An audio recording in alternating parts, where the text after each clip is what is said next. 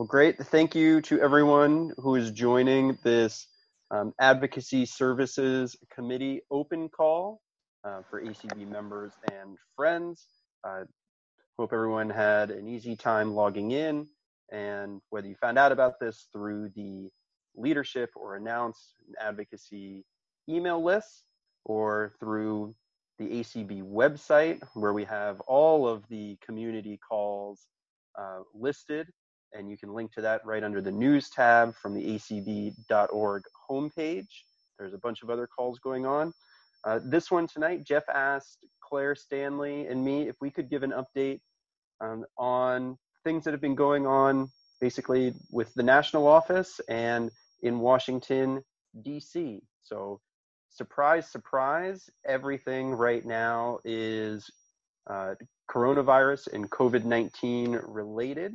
And before we jump into that, I'll ask Claire Stanley to introduce herself as well.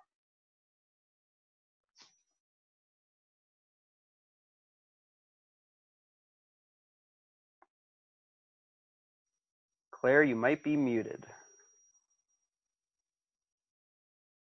Can you hear me now? I can. Perfect. I was muted. I will say everything I just said again. Good evening, everybody. This is Claire Stanley, the Advocacy and Outreach Specialist with ACB in the National Office, and I'm excited to share with you guys tonight and hear back from you guys as well. Thanks, Claire. And you remind me I did not really introduce myself. So Clark Rockfall, Director of Advocacy and Governmental Affairs for ACB, a role that I've been in for a little over a year now. So what a great way to celebrate that 1-year anniversary. Really taking it up a notch here with this current pandemic. Fortunately, the national office, everyone is set up to telework and work remotely. So even though our physical office locations are closed, we are still accessible and working hard for ACB members. So as many folks are aware, Congress last week and the president signed on Friday, Congress passed, the president signed on Friday, the CARES Act. This was a $2.2 trillion with a T trillion dollar stimulus package for the U.S. economy. This is the third stimulus package that has been passed by Congress. And this one has a lot of good and some other stuff that we're watching included in it. So I know that many folks have been following and are aware of the provisions for the Department of Education. So initially, as this bill was progressing through Congress, we received word that there was some language included in the Senate draft bill that would provide for a report to come from the Department of Education to Congress within that would provide waivers for the Individuals with Disabilities Education Act, IDEA. Obviously, we're not a fan of this provision. So this has been included in the final bill. So the Department of Education has 30 days to provide a report back to Congress on parts of IDEA that they would like to receive waivers for. Currently, there is no vehicle for the Department of Education to receive waivers. So once they deliver that report to Congress, this would take the form of Congress passing legislation to provide them relief from those regulations.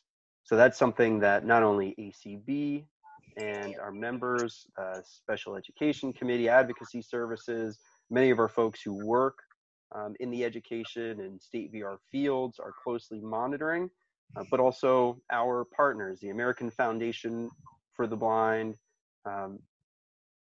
who else? AER BVI, where Mark Reichert, ACB First Vice President, is now the interim executive director. They're watching this issue closely. And our friends at the Vision Serve Alliance are closely monitoring this as well. So once that report goes from education to Congress, we will certainly respond and keep everyone informed. The bill wasn't all bad news for education, and especially education for students with disabilities.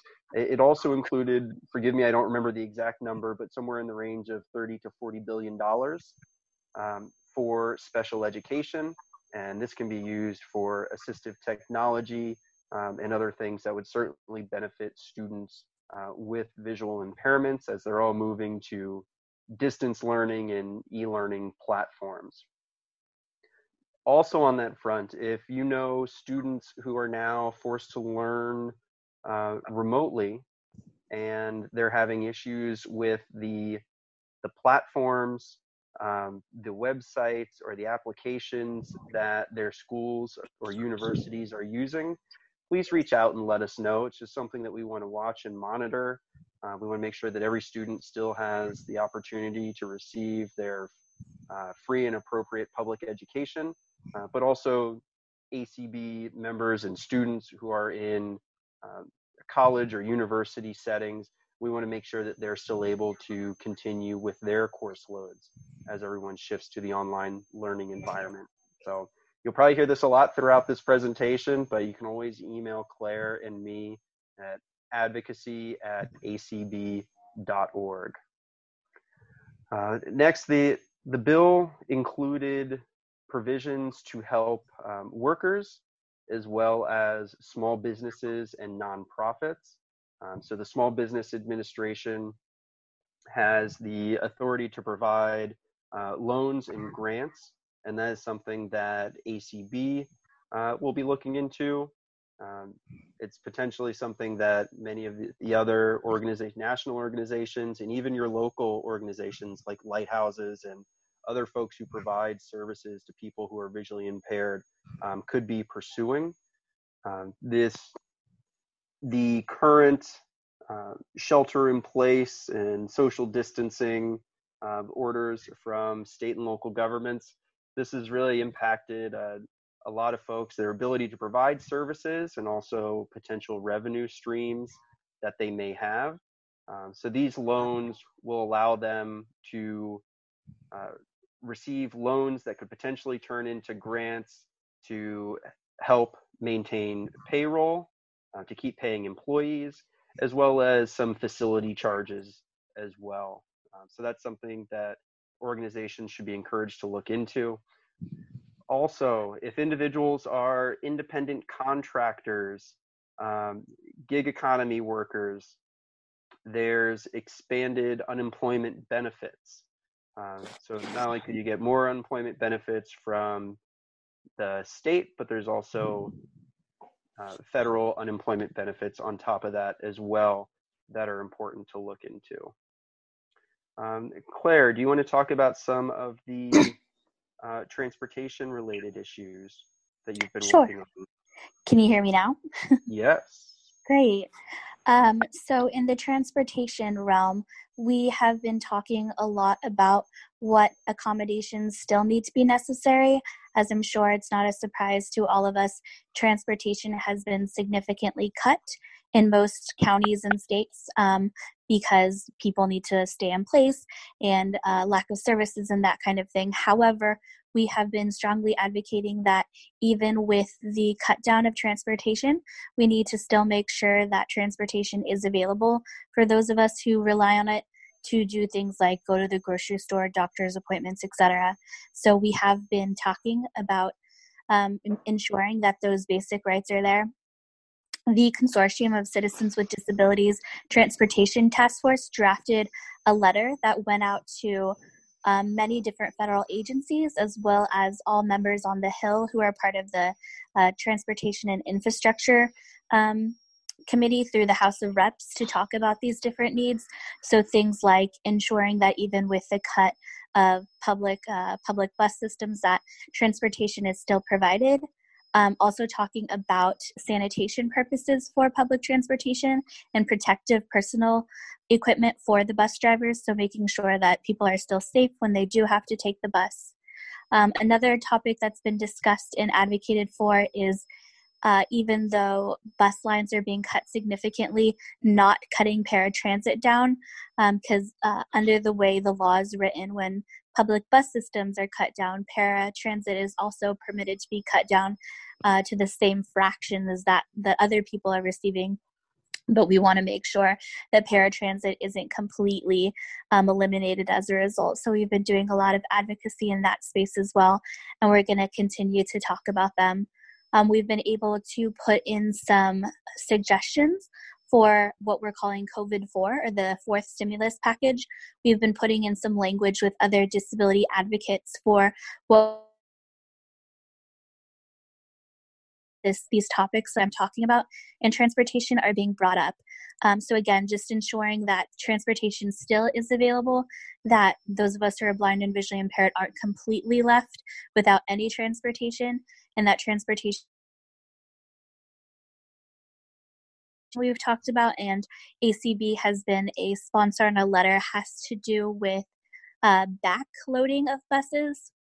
Many county bus systems are implementing a process now where you can only exit the bus through the back door, and the purpose is to protect the bus driver.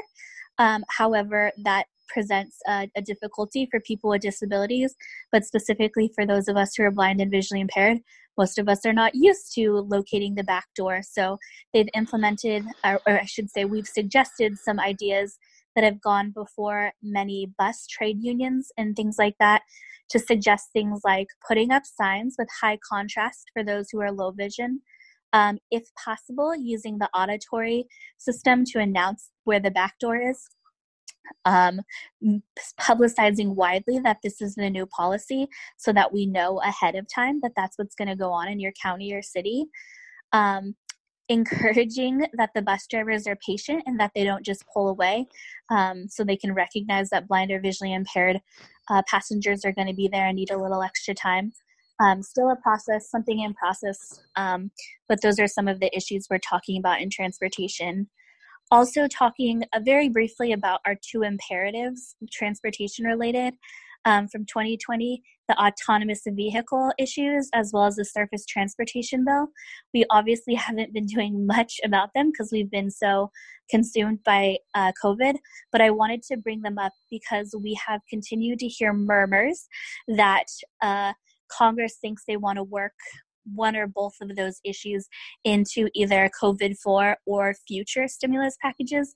So again, we keep hearing murmurs that those two issues could be folded right into one of these oncoming stimulus packages. So we'll keep you guys posted as we hear if that is the case. Thanks, Claire. And we'll touch on the pending fourth stimulus package here in a bit as well. So as Claire mentioned, we're working a lot with the Consortium of Citizens with Disabilities, which is kind of an umbrella organization where national disability groups are the members. And it's really a great clearinghouse. It's very difficult for a small nonprofit or nonprofit with a small staff to keep track of all of these issues and subject areas, especially when legislation is moving so quickly like these stimulus packages are. So being affiliated and a member of CCD really helps share that load across many organizations and the task forces. So that way everyone's able to pool information and also respond quickly with a single voice. You know, a lot of time we hear from lawmakers that, oh, you know, ACB, you say one thing, other disability groups say another. Well, we just don't know what to do. Well, when we were able to sign on to a letter that Claire drafts as one of the co-chairs of the CCD Transportation Task Force, it's not just ACB speaking, but it's the CCD organization, as well as, you know, any number of the 100 organizations that belong to CCD. So it's really the community speaking in unison with one voice in giving a clear message to policymakers. Other areas that we've done that, certainly we did that on the legislation, the part of the legislation dealing with education. So again, IDEA, we joined a letter that was drafted by the American Foundation for the Blind and sent to the Department of Education. But then also we led a letter that was co-signed by ACB and AFB, just the two organizations, showing unison and solidarity on that issue. Also in the space of healthcare, ensuring that patients could receive up to 90 days of their prescription. So they're not having to venture out into the world every 30 days and facing potential medication shortfalls.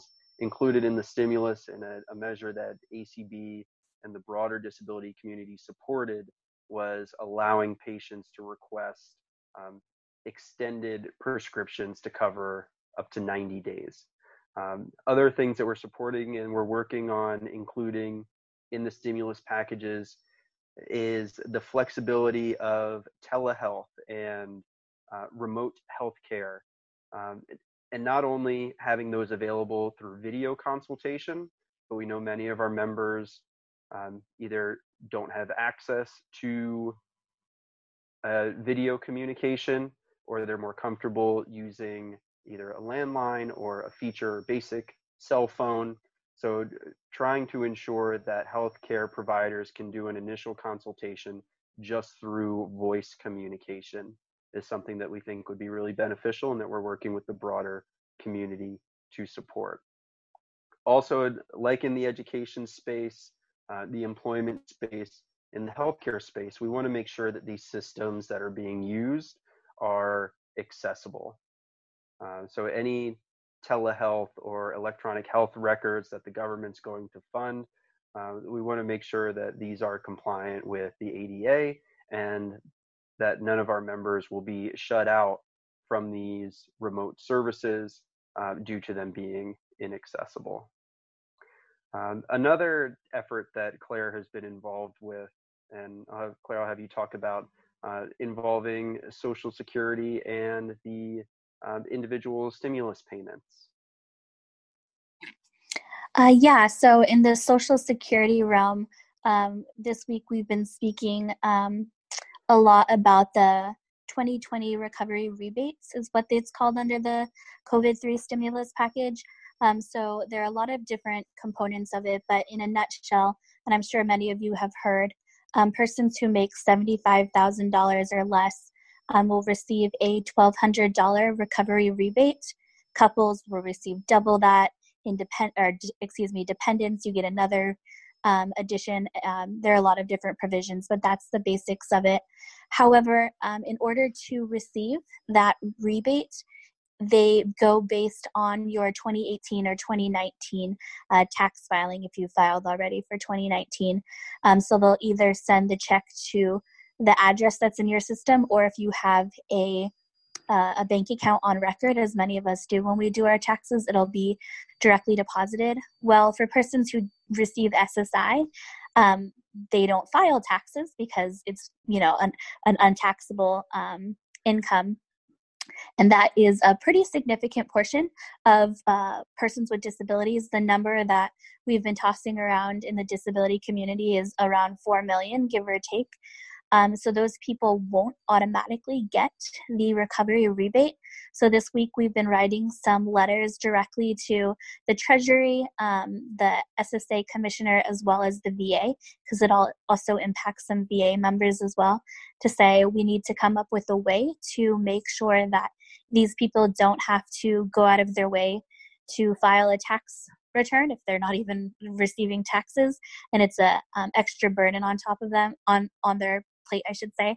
So we're trying to come up with a solution that these people who receive SSI or VA benefits can get the rebate just like everybody else who's filed taxes in the last couple of years. So we wrote this letter, and I know we heard from Gamble McCormick from Casey's office that they've been talking with the IRS. A few solutions have been bandied about, but we're still not happy with the end product yet. So we turned in a letter, and we'll be having some discussions moving forward with that.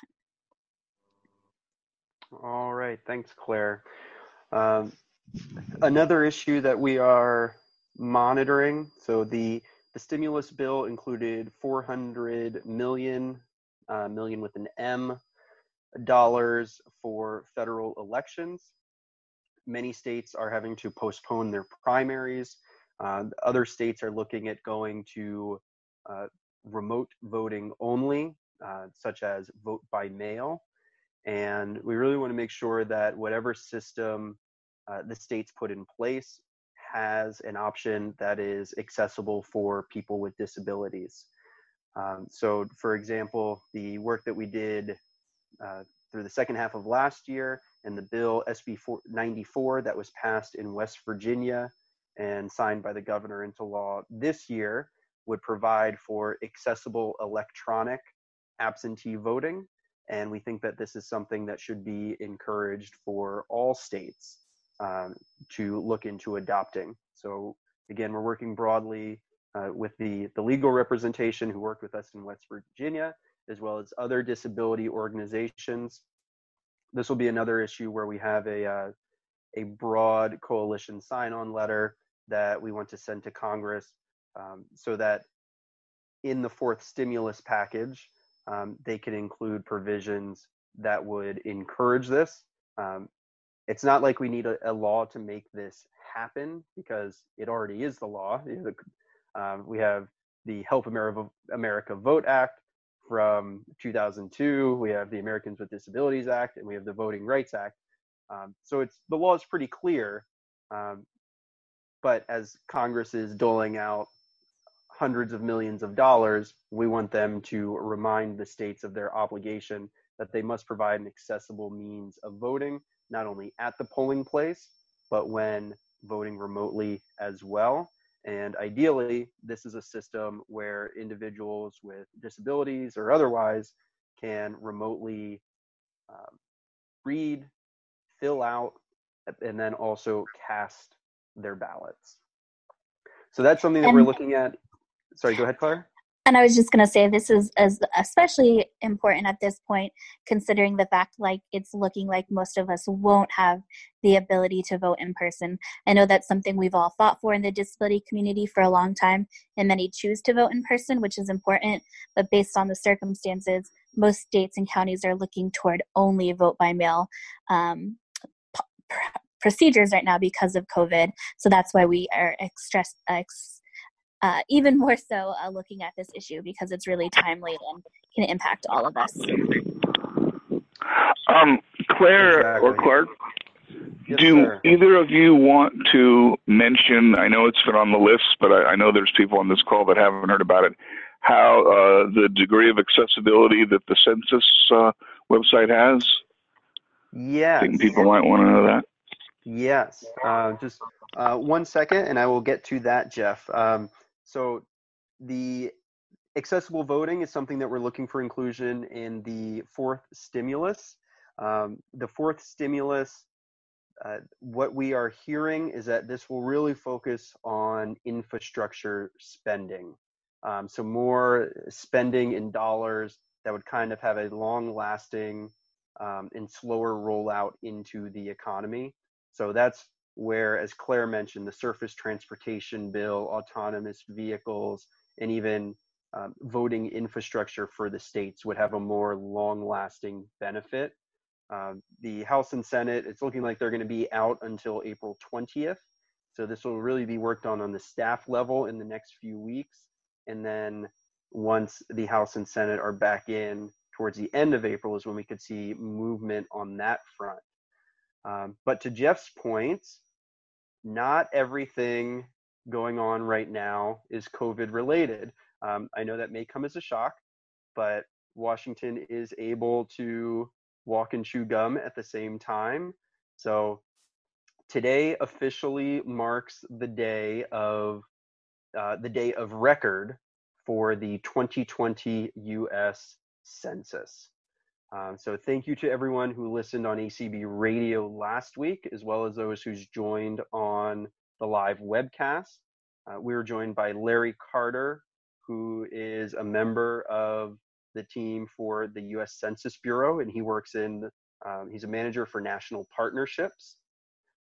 Partners for the U.S. Census include the American Council of the Blind, as well as the Perkins Library. And this is the first census that is primarily being counted online.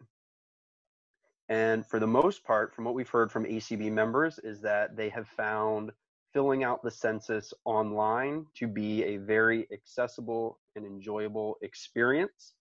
I will add that on the initial screen, it says to complete the census online with the latest version of JAWS and the latest version of Internet Explorer. We'll just glance past that and disregard that. Jeff Bishop has made it abundantly clear to everyone that we should not be using Internet Explorer. It's no longer supported by Microsoft. There are security vulnerabilities. So use your favorite browser, use an up-to-date version of your favorite screen reader. There are only 9 questions that are asked on the census. So they want to know your address, your name, age, race, and the relationship between you and the other members of your household. Clark? Yes, sir. Let me clarify your statement there. Internet Explorer definitely is supported for enterprise customers, but it's definitely not a browser that Microsoft would recommend. We have the new Microsoft Edge based on Chromium, which will allow for that, but for all of us.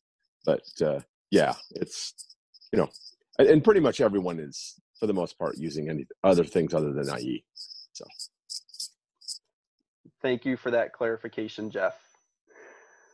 So one question that came up during the census webinar was, didn't the census used to ask about income and disability, and where are those data points being included? So that is not included on the 10-year, the decennial census, but that is included when the Census Bureau does the rolling American Community Survey.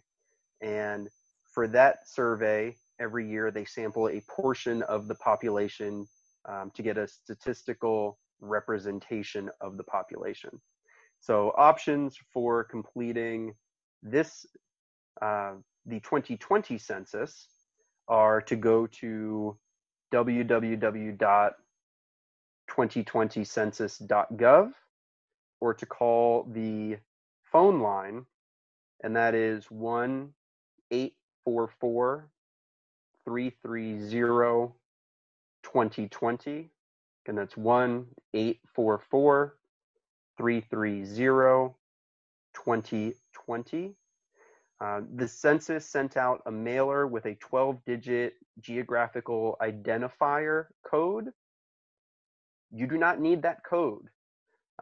So for all intents and purposes, you don't need to scour your mail and look for that mailer from the census. You can call the 1-844 number, or you can go to the website, and you are able to complete the census using your home address. So that makes it a lot simpler and easier for all of us to do that. And they estimate it takes about 10 to 15 minutes. That was true in my experience and the experience of many other ACB members. So please do that. The 2020 census still determines congressional representation and how congressional districts are drawn. So it's very important for us to all be counted. Also, something you've been hearing about for the past 2 months, I'll ask Claire Stanley to come back, because there is a looming deadline on Monday, April 6th, and that's to file comments at the Department of Transportation. Claire.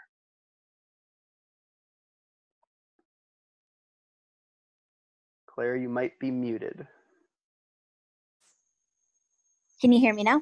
Yes. Perfect. So you've heard of snakes on planes. I like to call this dogs on planes. The NPRM for Department of Transportation's comments requests for service animals on airlines and planes is due on Monday. So 5 days from now, I can do math.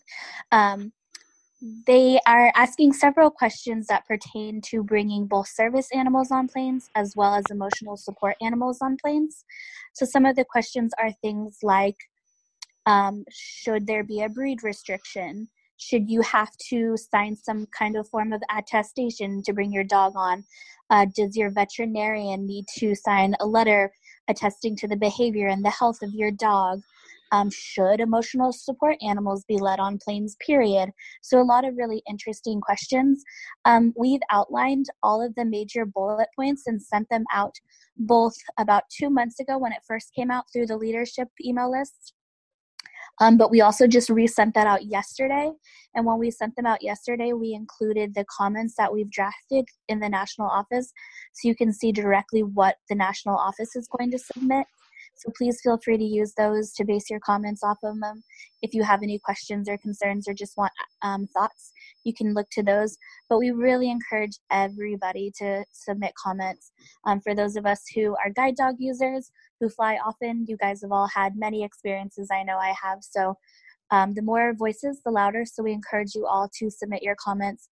If you have any questions while you're doing it, feel free to reach out to me. I'd be happy to talk through it with you. You can call me at the national office.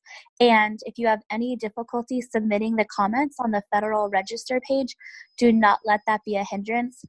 We would be more than happy to help you submit them on the website. So if anybody has questions, let me know.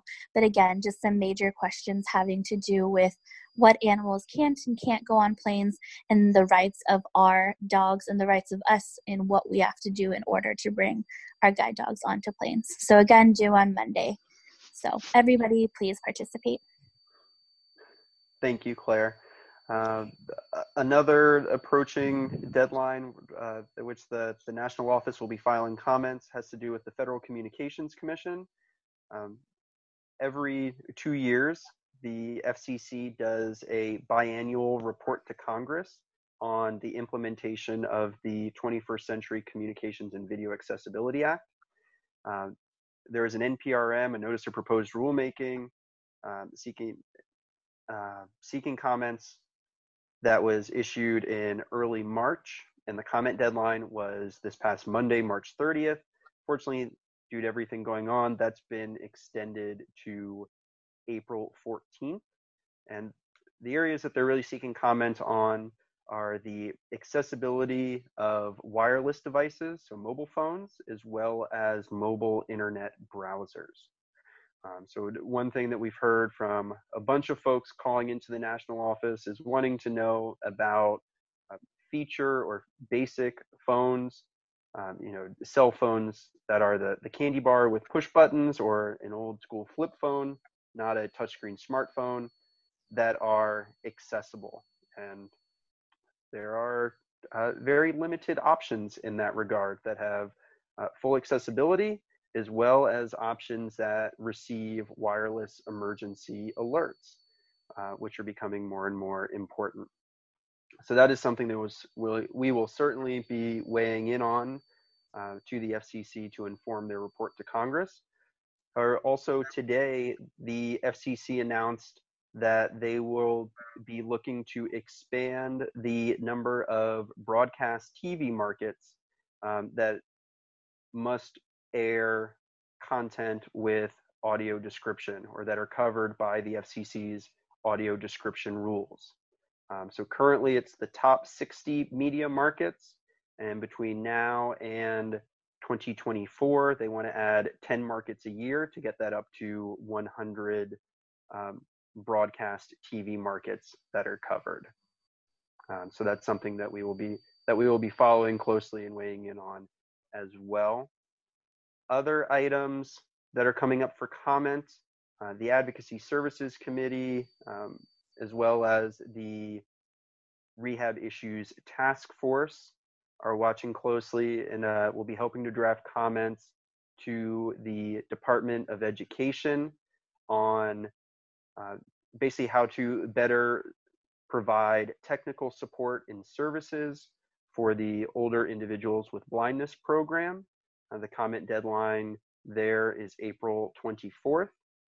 And this one's been giving me trouble all day. The federal acquisition requirements, the FAR, is looking to incorporate the revised 508 guidance, 508 guidance, and that deadline for comment is June 1st. All right. Claire, can you think of anything that stands out to you that we've missed or glossed over and need to jump into further detail before opening it up to Q&A? No, I think just as a good segue into Q&A, I just wanted to stress that as Clark talked about earlier, we work alongside several other disability organizations very often because it makes our voice a little bit louder. And we've especially been told this time round with all the stimulus packages that we need to cohesively come together to let them know what we need. So we've been working on several letters with other organizations to stress what would be important to be in COVID-4 and onward. And I've looked over those letters. They're really great. But I feel like sometimes the blind community's needs aren't necessarily always brought up. And so we're trying our best to absolutely stress everything that's important to us. So if we've missed anything, if you're thinking, wow, because of what's going on with COVID, it's really important that we have access to A or B or C, and Clark and I haven't brought it up, please let us know, because I definitely want to make sure we bring it back to the larger group and say, hey, please, don't forget to include X, Y, or Z. So if we haven't brought it up or it's important as pertaining to COVID, please let us know. And as we join with other organizations to either lead or co-sign letters that are going up to Congress, we're also trying to post those on the ACB, basically the COVID response page that is also available under news on the ACB homepage. That provides information, not only advocacy related information, but also information pertaining to the work that our corporate partners are doing. So whether that's the work that Verizon or Comcast or Charter are doing to make internet more affordable and more available in the home so that students can study or people can work remotely. We're trying to post that information there as well. And on the topic of the internet, just know that a broad issue that we're tracking across all issue areas is still website and technology accessibility. So again, whether that's education, employment, healthcare, or someone earlier this week posted that grocery stores are looking at going to online ordering only. That's something that we certainly want to be made aware of, and something that we will monitor to make sure that companies that do take that approach are doing so in an accessible manner.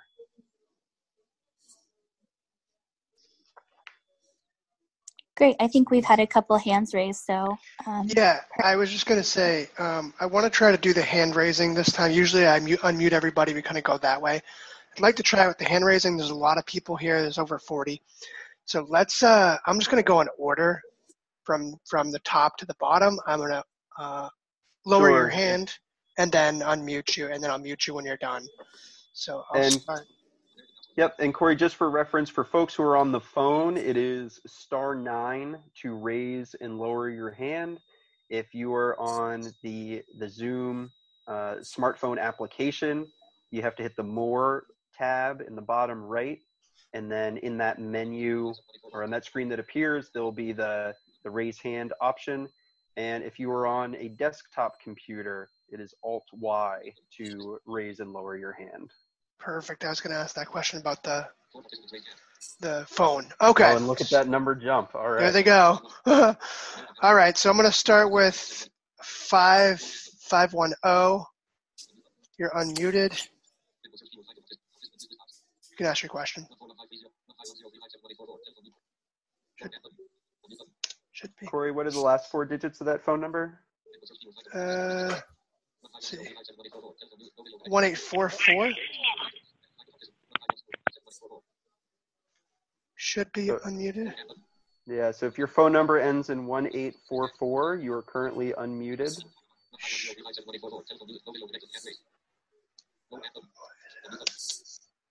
we go. So, Steve Mendelson is trying to get answers, but where he is, I don't know. So yeah, I'm that's trying who it to is. 510 and unmute. Yeah. Steve. There you go. System says I'm unmuted. Now you're on. There you go. Okay, thanks very much. Thank you very much for doing this. A number of people have expressed concern over whether or not the $1,200 per person stimulus payment will have any effect upon the myriad means-tested social programs that many of our members live under. So, for example, there have been concerns expressed about subsidized housing, obviously about Medicaid, obviously about SSI.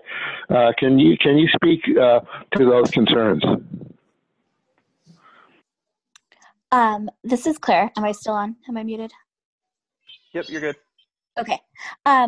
We haven't talked too much about those concerns, Steve, so I unfortunately don't have too much of an answer, but I'm working very closely with some members of NOSCR who are the Social Security reps, and so if you can send me any specific questions, I would be happy to take those right back to the experts, because we know there have been quite a few, like you very eloquently said, there have been quite a few nervous people coming forward. So if you're patient with me, I can take those back and get all the information for you.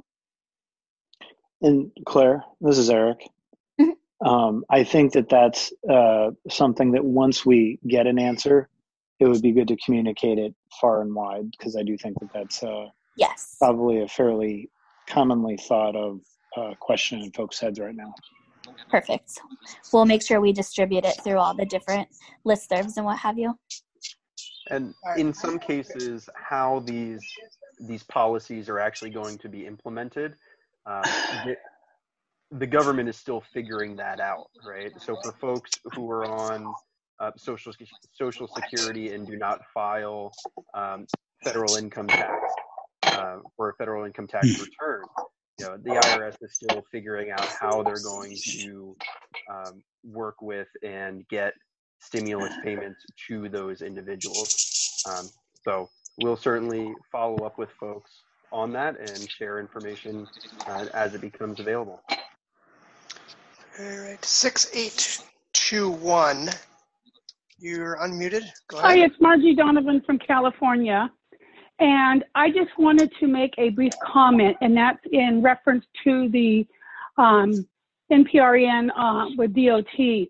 I know it's been perceived by many of our members as a guide dog issue. This actually has the greatest impact on those of us that are guide dog handlers, but it also has an impact on everyone that flies.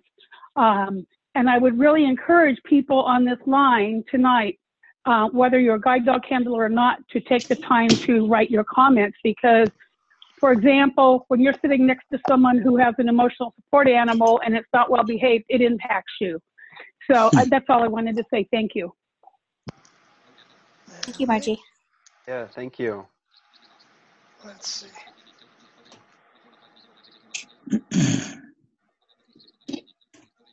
We have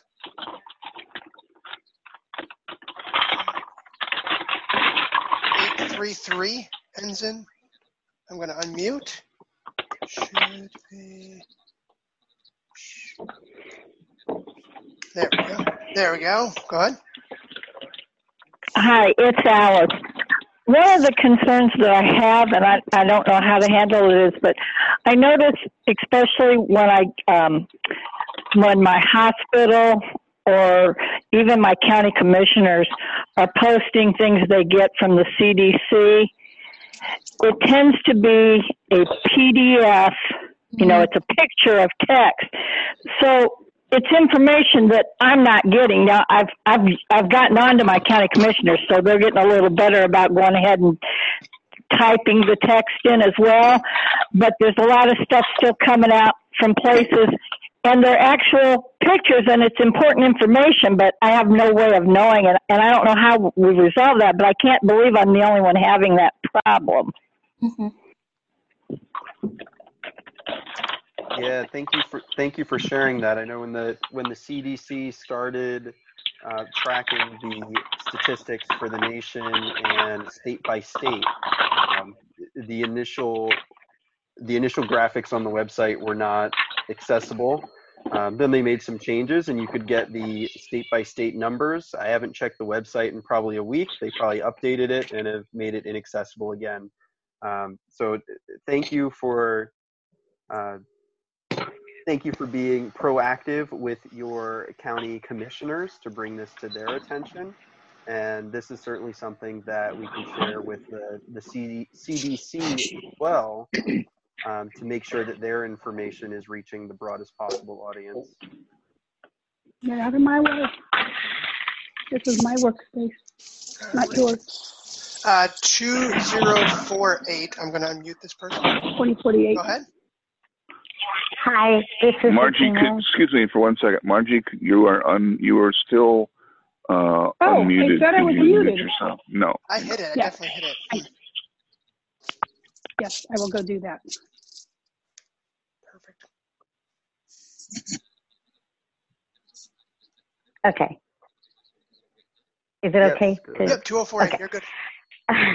Okay, well, let me do my concern first. My concern is there's a lot of announcements talking about assistance for seniors that might need to get groceries or have other essentials, help procuring those. And visually impaired or disabled people are not mentioned in those ever. I don't see any reference to them or anything. And I'm concerned that there are people that don't have ways of doing that, and where paratransit to and from isn't their only concern. Yeah, that's right.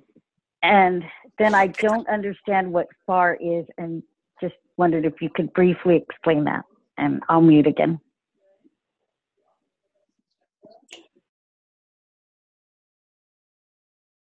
Go ahead, Claire. Oh, I was just going to ask the second part. You said, can you explain what is? Can you FAR, repeat what you and that's the federal acquisition, I'll say requirements, but it's the regulations that the federal government uses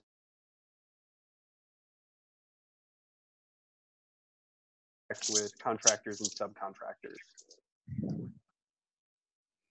So, for example, in the space of 508 compliance, it would be ensuring that contractors to the federal government are supplying their services through accessible websites. And then the first part of that question, Claire, would you like to take a shot at the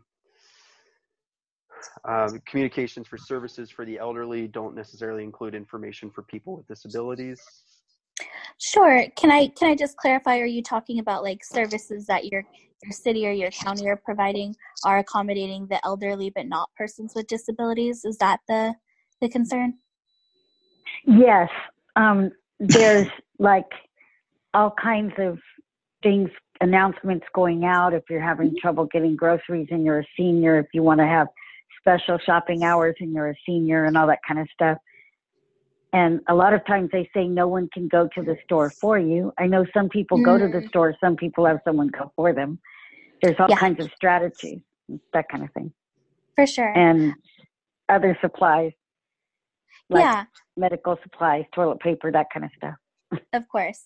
So those are things that are dealt with more at a city or a county level. So as far as, dealing with them at a national level, it's a little bit more difficult for us. So I would say two things. One, that's a great way for you to advocate for yourself. So go forth. But two, if you're doing that and you're not having success, please call me, Claire, at the national office, and we can do some direct advocacy for you. But as far as the national policy, it's a little bit difficult because it's so city, county based, but we would be happy to advocate for you if you're still having some troubles. So give me a call if you need. And sure, this is Clark as well. When it comes to, say, for example, a special shopping hours for seniors or people being able to shop for you, I'd recommend calling your local store. They are certainly still a part of the community, and their main goal is to be able to provide services for their customers. So I'd recommend reaching out to them as well and explaining to them the situation and asking them for an accommodation in that regard. All right, so a couple labels of iPhone, but Someone has an iPhone label. I'm going to unmute them. And go ahead. Is that me? That's probably you. Yes. All right. Mr. It's Crawford. Charlie Crawford. Yes. I just wanted to alert the group to the, and I know that people have probably heard about this, but there is a letter that was sent to GDUI and to a number of other organizations in which the people writing the letter, I can't remember the name of their organization, but it's one of those that advertises or allows on the internet to, you can buy a equipment for your dog or whatever. And let me just shut this. There you go. So the whole point is that their interest may not be the same as ours, particularly in the area of allowing for emotional support animals to be allowed on planes, and basically they're in opposition to the NPRM language that the Department of Transportation wants. And GDUI is clearly on the side of DOT in terms of our advocacy that the Department of Justice interpretation of a service animal needs to be the one that's honored.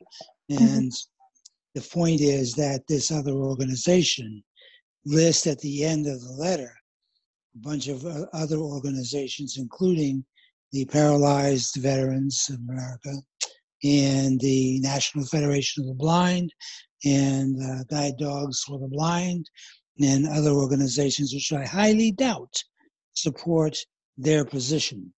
And so ACB should be aware of that, so that if any of the operational people in Washington ask the question relative to, is the position of the organization consistent with all these other organizations that are in agreement that emotional support animals ought to be allowed, the answer really should be no. And I already know that it is, but I want to make sure that we don't get duped into the idea that other organizations that are usually friendly to our interest are in fact in favor of that position, when I'm pretty sure that they're not. Thank you, Charlie. That's really good to know. And I might actually reach out to you guys at GDUI to take a peek at that letter. So thank you very much. Yeah, Charlie, please share that letter with us. Will do. I will say that the cross-disability community is split on the issue. There are certainly organizations that support having a special designation for emotional support animals. We've certainly shared with them the ACB and the GDUI position. So there will be some differences there, but I'm intrigued to see the other organizations, like you said, GDB and NFB and others who are also on this letter. Will do. Thanks, Charlie. I just muted Charlie again. Back to the top. We've got 1844. Unmute. Oh. You might have unmuted yourself, but I'll do it again. There you go. Let's see. Give that number again, Corey. It was 1844 is unmuted. You're good. Go ahead. Oh. That sounds like me, Steve Middleton. Sorry. Yep. A quick question then. With respect to the provisions bearing upon the possible waiver of IDEA rights, is it your understanding that the report that the DOE will be submitting will be one requesting the authority to grant certain blanket waivers, or one requesting it be given the authority to grant waivers upon request by the states?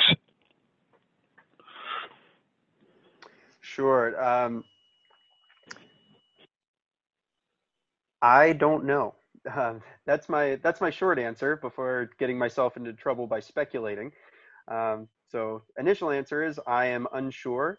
And then my second answer is that I think that because it's being done at the Department of Education level and requests from them, that it would be blanket waivers that would apply to all states. I also think that these would be temporary waivers for the new coronavirus COVID-19 crisis. But I'd say a longstanding concern would be, once folks get used to having these waivers in place, what happens in the next year or two when IDEA comes up for reauthorization.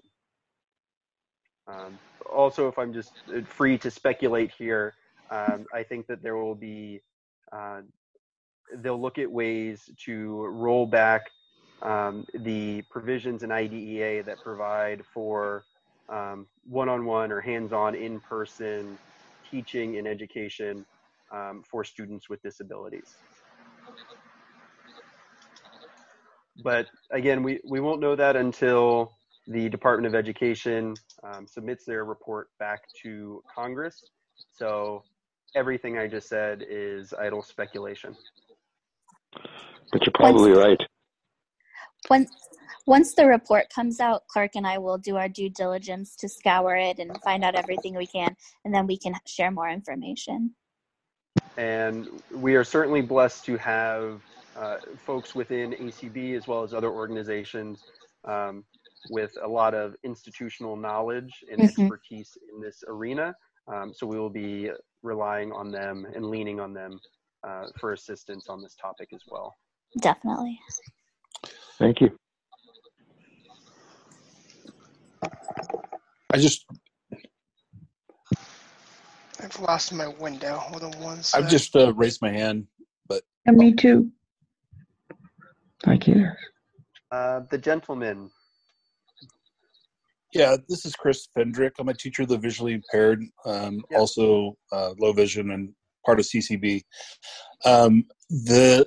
The memo that came out, I can speak a little bit to the DOE language. Again, speculation of what happens in 30 days. Thankfully, they were able to do that. But DeVos and deputy for OCR did submit a thing.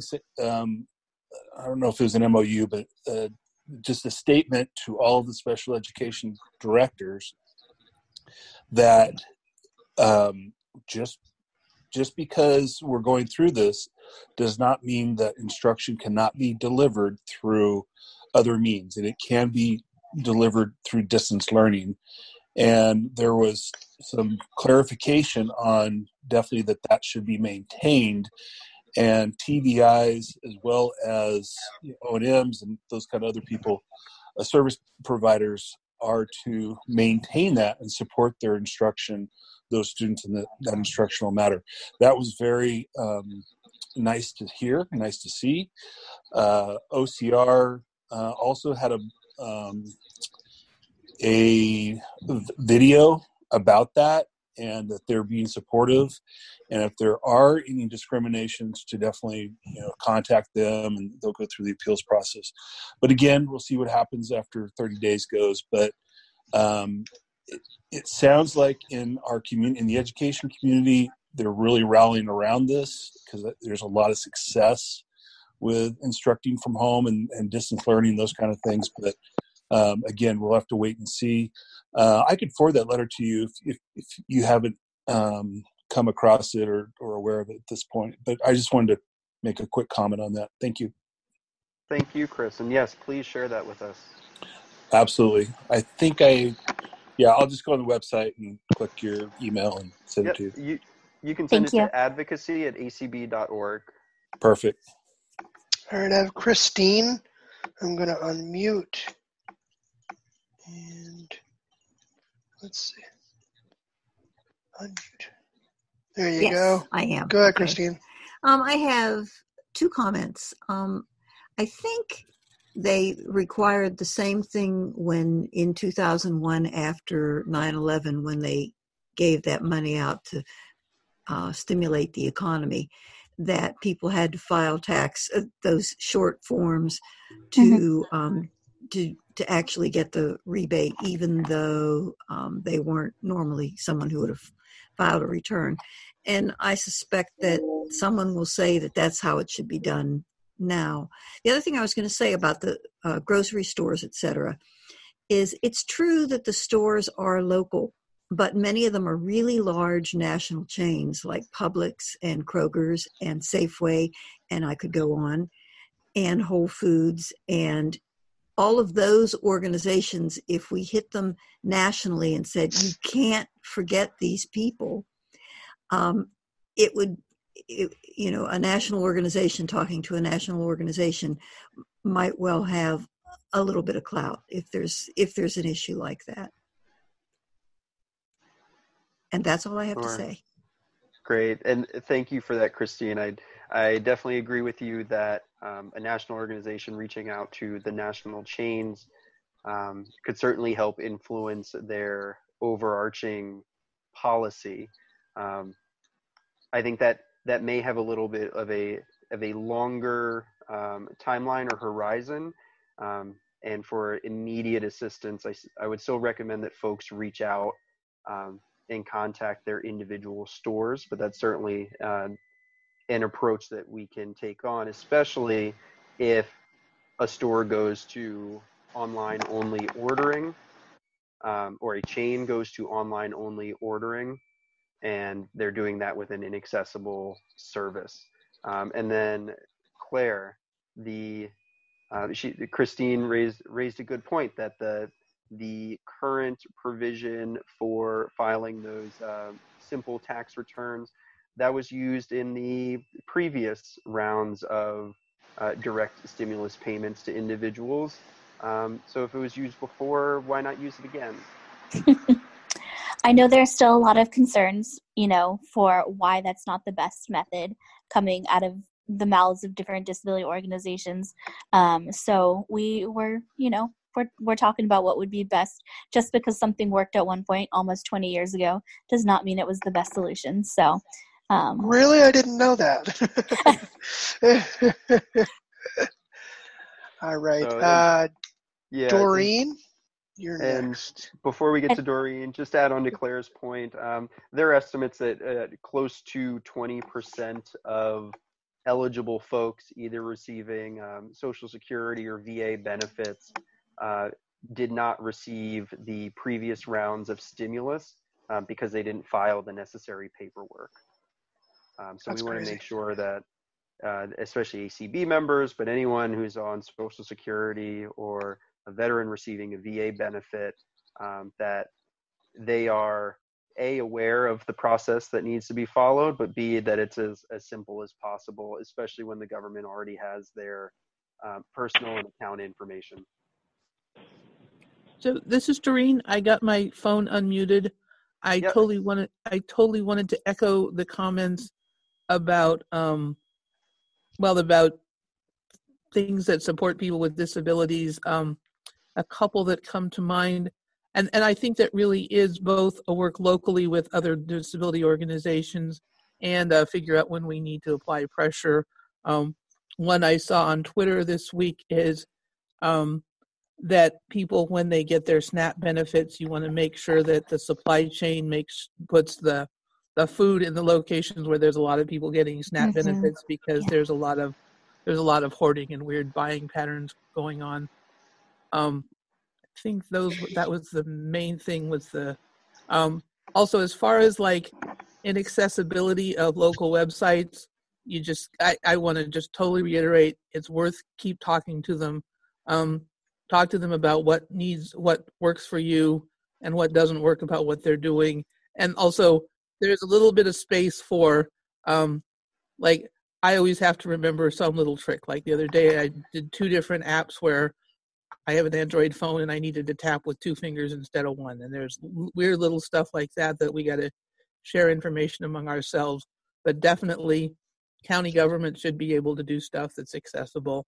And, in King County right now, we're having a conversation because there's some meetings by conference call, and one of the questions is, how do deaf people participate? So there's serious need for working with people across disabilities. But thank you. This has been a really valuable call.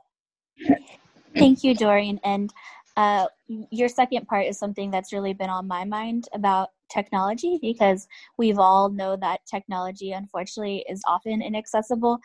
but it's amplified now because we're all stuck at home doing so many things via phone or computer. So please, if you guys see any significant patterns of really big companies or services or products or, state use program, whatever it is, if you're seeing major themes, please let us know. And on Doreen's point, I'd also encourage folks to listen to the Advocacy Update podcast that will air this Thursday. Claire and I had a great conversation with Marcy Roth from the World Institute on Disability. Marcy, since 9/11, has dedicated herself to emergency preparedness, especially through the lens and for people with disabilities. So it was a great conversation, and it touches on a lot of these same overarching themes and points. Nice plug, Clark. That's what I'm here for, Claire. Right. Hello? Shalastrin, you're unmuted. Go ahead. Hello? Yep. Yes. Okay. Hi, I'm Olivia Ostergaard. I'm from Fresno, California. And I've heard, I was reading online this week, there are some folks in our area or even in other parts of the country that, and I heard this on the news the other night, that they had fined or possibly cited or even arrested folks that were not using the 6-foot social distancing. And my concern is if someone in a wheelchair who's by themselves and needs someone to help push them, if it's not a manual chair or whatever, and or those of us that, like, for instance, my husband and I, we go walking because I'm diabetic and I have to walk, and so we will go out and about and we'll walk. He walks my retired guide dog on the left, and I hang on to him on the right with my cane, using my cane in my right hand. Who's to say that the police or whomever won't try to pop us for not using the social distancing? What do we do in those situations? Thanks, Olivia. That's definitely a concern, I'm sure, that people could be worried about. Fortunately, I haven't heard of any situations where people have been penalized for that. I like to think that people use, common sense. However, if it does become an issue, if anybody hears of that, please let us know as soon as possible. But fortunately, I haven't heard any of those situations, but please be our eyes and our ears and let us know. Great. Thank you so much. To echo Claire's point, the situations of people getting arrested or cited that I'm familiar with are people holding coronavirus parties with 60 of their closest friends. A lot of states and localities, they're going by the CDC and White House guidance of no more than 10 people. And I think a lot of the local jurisdictions are understanding that, family units can be within 6 feet because they're closer than 6 feet with one another inside a household. But again, if you hear of any instances where somebody with a disability or family members with a disability are being, in that instance, targeted, please share that with us. Okay, great. Thank you so much. All right. Chris Bell, you should be good, I believe. This is Chris Bell. There you go. I have reason to believe that there are a lot of centers on aging that do not reach out to older people with vision impairments and whose websites are not accessible and whose programs and services are not accessible for people who are blind or visually impaired.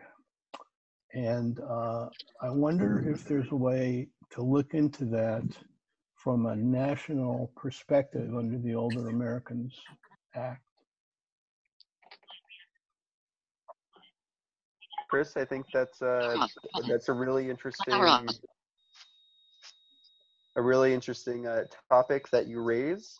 and something that you've been sharing a lot of great information here on the list this past week, and I would hope that you'd be able to share some further information with us, with Claire and me over email on that topic, so that we can ensure the Rehab Issues Task Force and the Advocacy Services Committee Task Force are aware of it as we prepare comments for RSA and the older individuals with blindness program. Okay, well, one other issue I want to raise. One of our members appears to have COVID-19, although he doesn't have the test results back.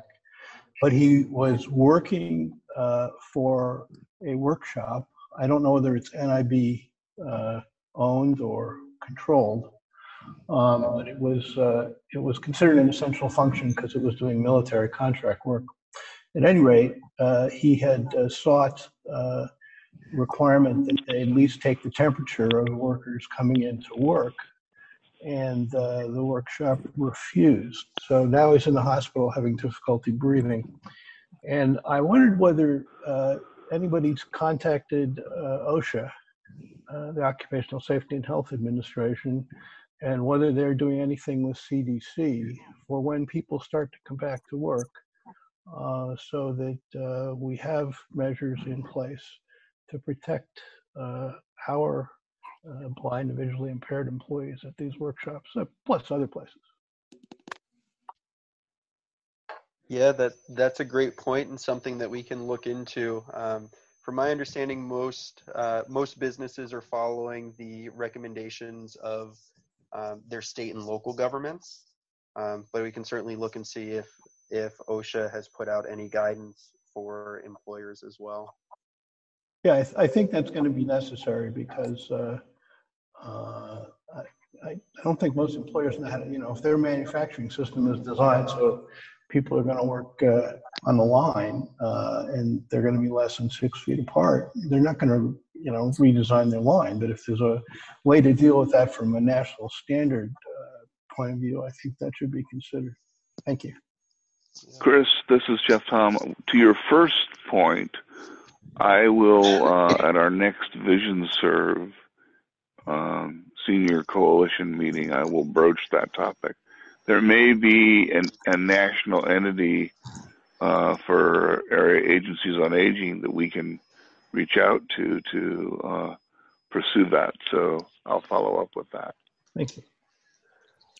So this is Claire. Breaking news. I just got a very short and cryptic email, but one of the advocacy organizations, the ARC, that we've been working on for the recovery rebates issue with SSI, she makes it sound like there has been some positive progress made in that. So as we talk, progress is being made. So I just wanted to share that, and we'll share more information as it comes out. It was a very brief email, but it looks like the wheels are turning.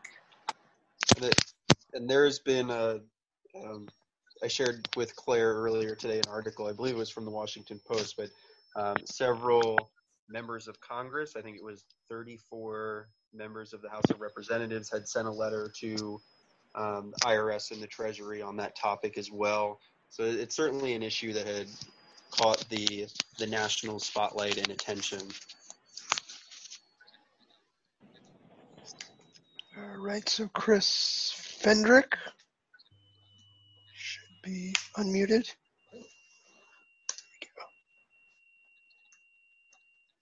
Oh, can you hear me?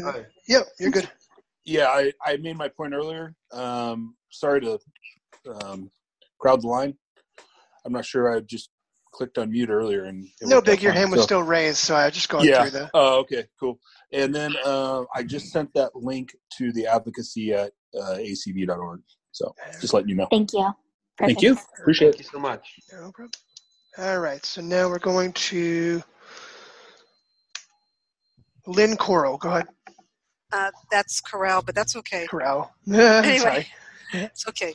I had a couple of questions. One is, yes, I know about the SSI is good, but I get retirement income now, and from Social Security from my working years. And one of the things that I want to know is, does this also apply? The IRS thing applies to us too, as people who work then are old now. Is that right? Yes. Are you asking whether you will receive the recovery rebate as well? Right. Yes, you will. Mm-hmm.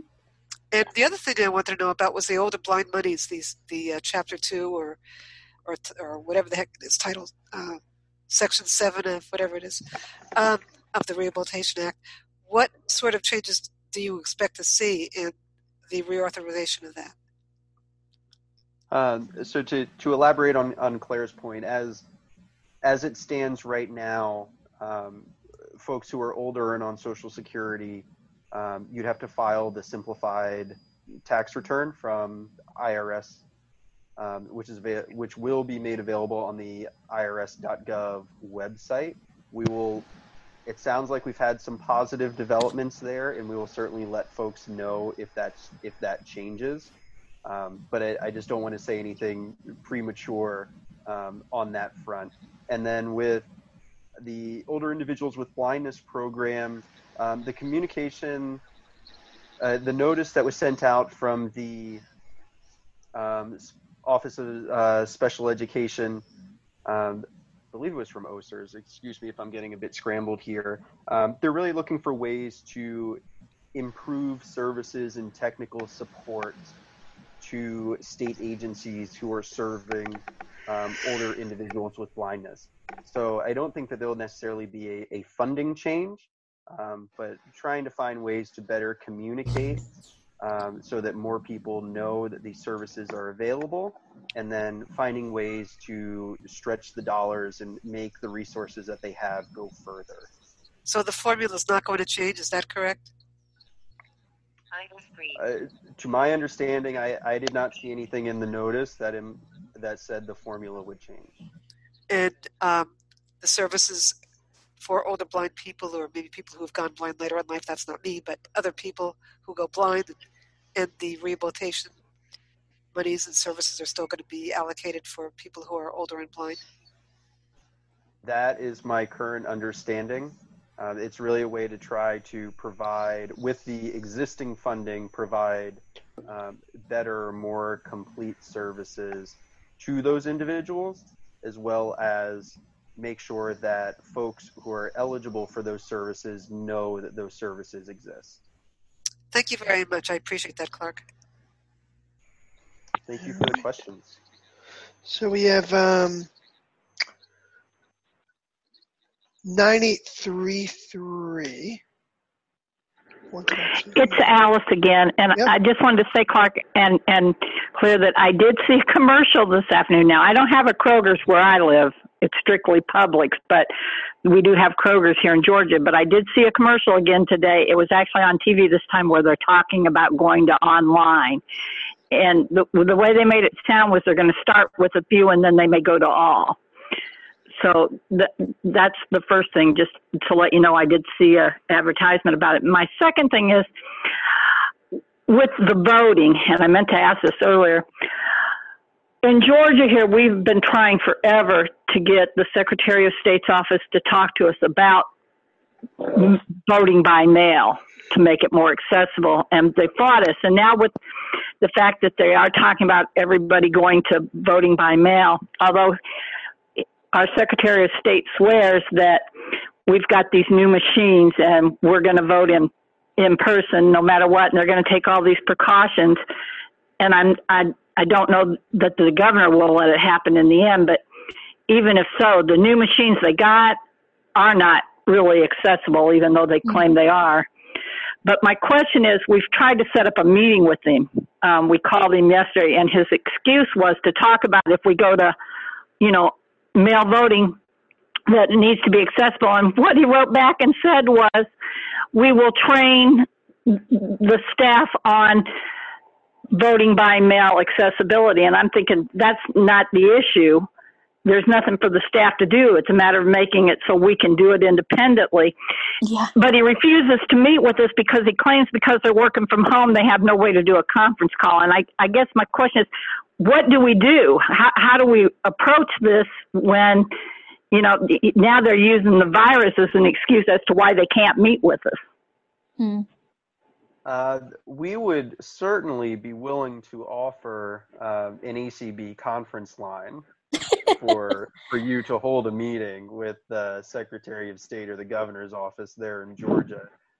Additionally, we're working with some organizations here at the national level, and we would certainly be willing to pass on information for you to share with, or to help you inform your conversations with the state on this topic. All right. Well, then, can I give you a call at some point then, so that we can talk about it, Clark, more? Yes, please. Alice, this is Jeff. The other thing to consider is if you have any connections with a legislator in your state, you might have him or her or their staff put some pressure on your Secretary of State. Sometimes you have to go at it indirectly.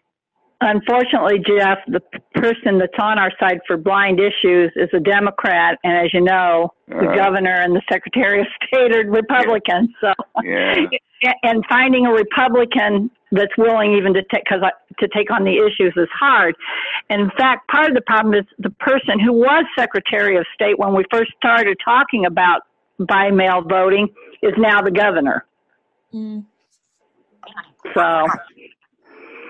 And this is an issue that has just so many ramifications down the line. Not only could just the coronavirus in general could result in suppressed voter turnout, but especially those who it's already difficult to vote, whether that's transportation of getting to a polling place, or now with the conversation of vote by mail, folks who are not able to read, folks who have trouble seeing the ballot, or folks with physical impairments that make it difficult to sign, seal, and mail an envelope. This could be an issue that severely hampers turnout and the amount of votes counted at not just the primaries, but the upcoming fall election. And as we all know, that if your voice is not heard, there can be significant ramifications for programs and funding down the line. So this is something that's front of mind for not only ACB, but many other organizations as well. So thank you, Alice. And unfortunately, Georgia has a history of being one of the most fervent states to attempt voter suppression. So you've got a difficult problem ahead of you. But I know there are probably other entities in your state that are, would help you work on this, but I can't necessarily identify them. Jeff and Clark, just a time check. It is 9:30. Yep, I was just about to say the same thing.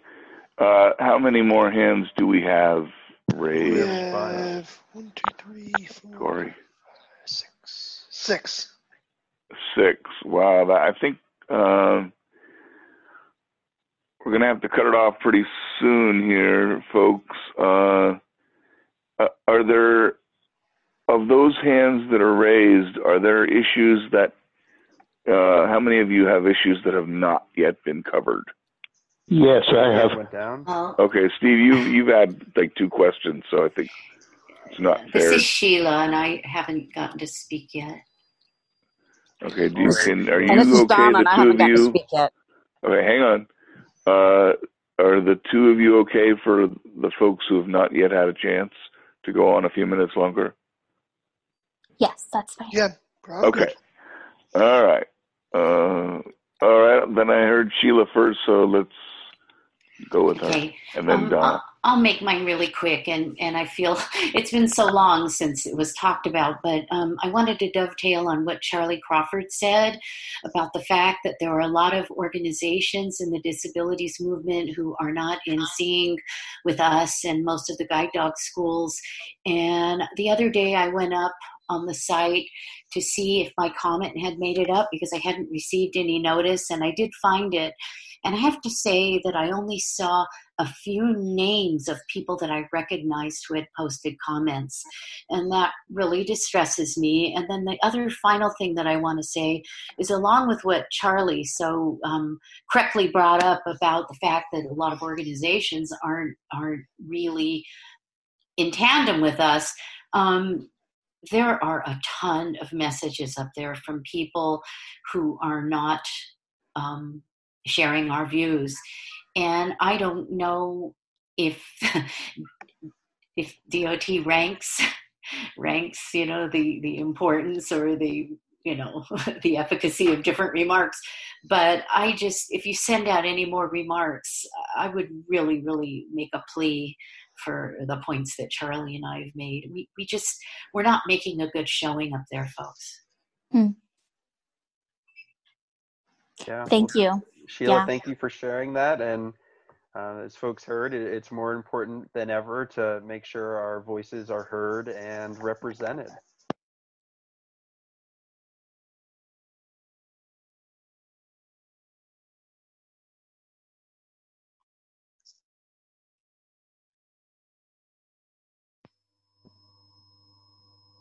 And I think we had one more comment question. Yeah, there's one more person that said they wanted to speak.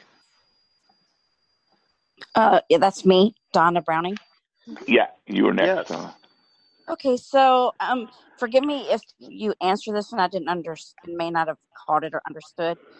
So I work part-time and also get Social Security disability, and as you know, since they're getting ready to give us a stimulus check, I'm curious if they're going to consider that a part of our income, and if it makes us go over, will they count it against us?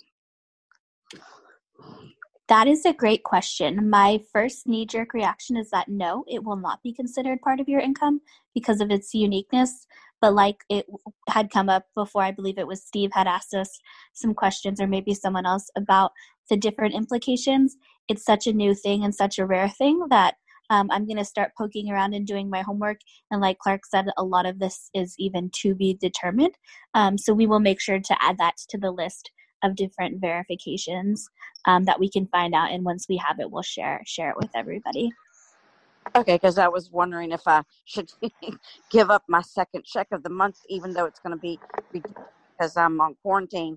I won't make as much as usual, but it still concerns me that I would go. In fact, I know I would go over. Mm-hmm. So it does concern me. Yeah, I understand. Yeah. So that is something that is, as soon as we have information, we will be sure to share it with ACB membership. But unfortunately, that's yet to be determined at this time. Okay. I'm sorry I brought it up again. I just didn't, when I heard y'all talking, I didn't recognize the question coming up, and I apologize for that. No need to apologize. Not a problem. That just drives home what an important issue this is for our membership. So thank you. There are 4 more hands, but do you guys want to just be done, or want to take them, or it's up to you guys? At this point, I think I would recommend that folks who still have questions to reach out to Claire and me at advocacy@acb.org, or to give us a call at the national office. But Jeff, maybe this is because we have gone over. Yeah, maybe this is something that we revisit, in the next month or two. I want to thank both Clark and Claire for their outstanding work on this phone call. And I want to thank each and every one of you who took the time this evening.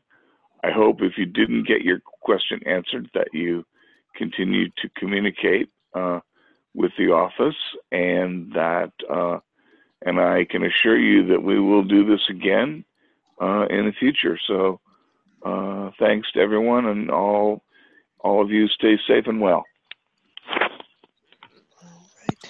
Thank you, Claire, Jeff. as we always end the podcast with, keep advocating, everybody.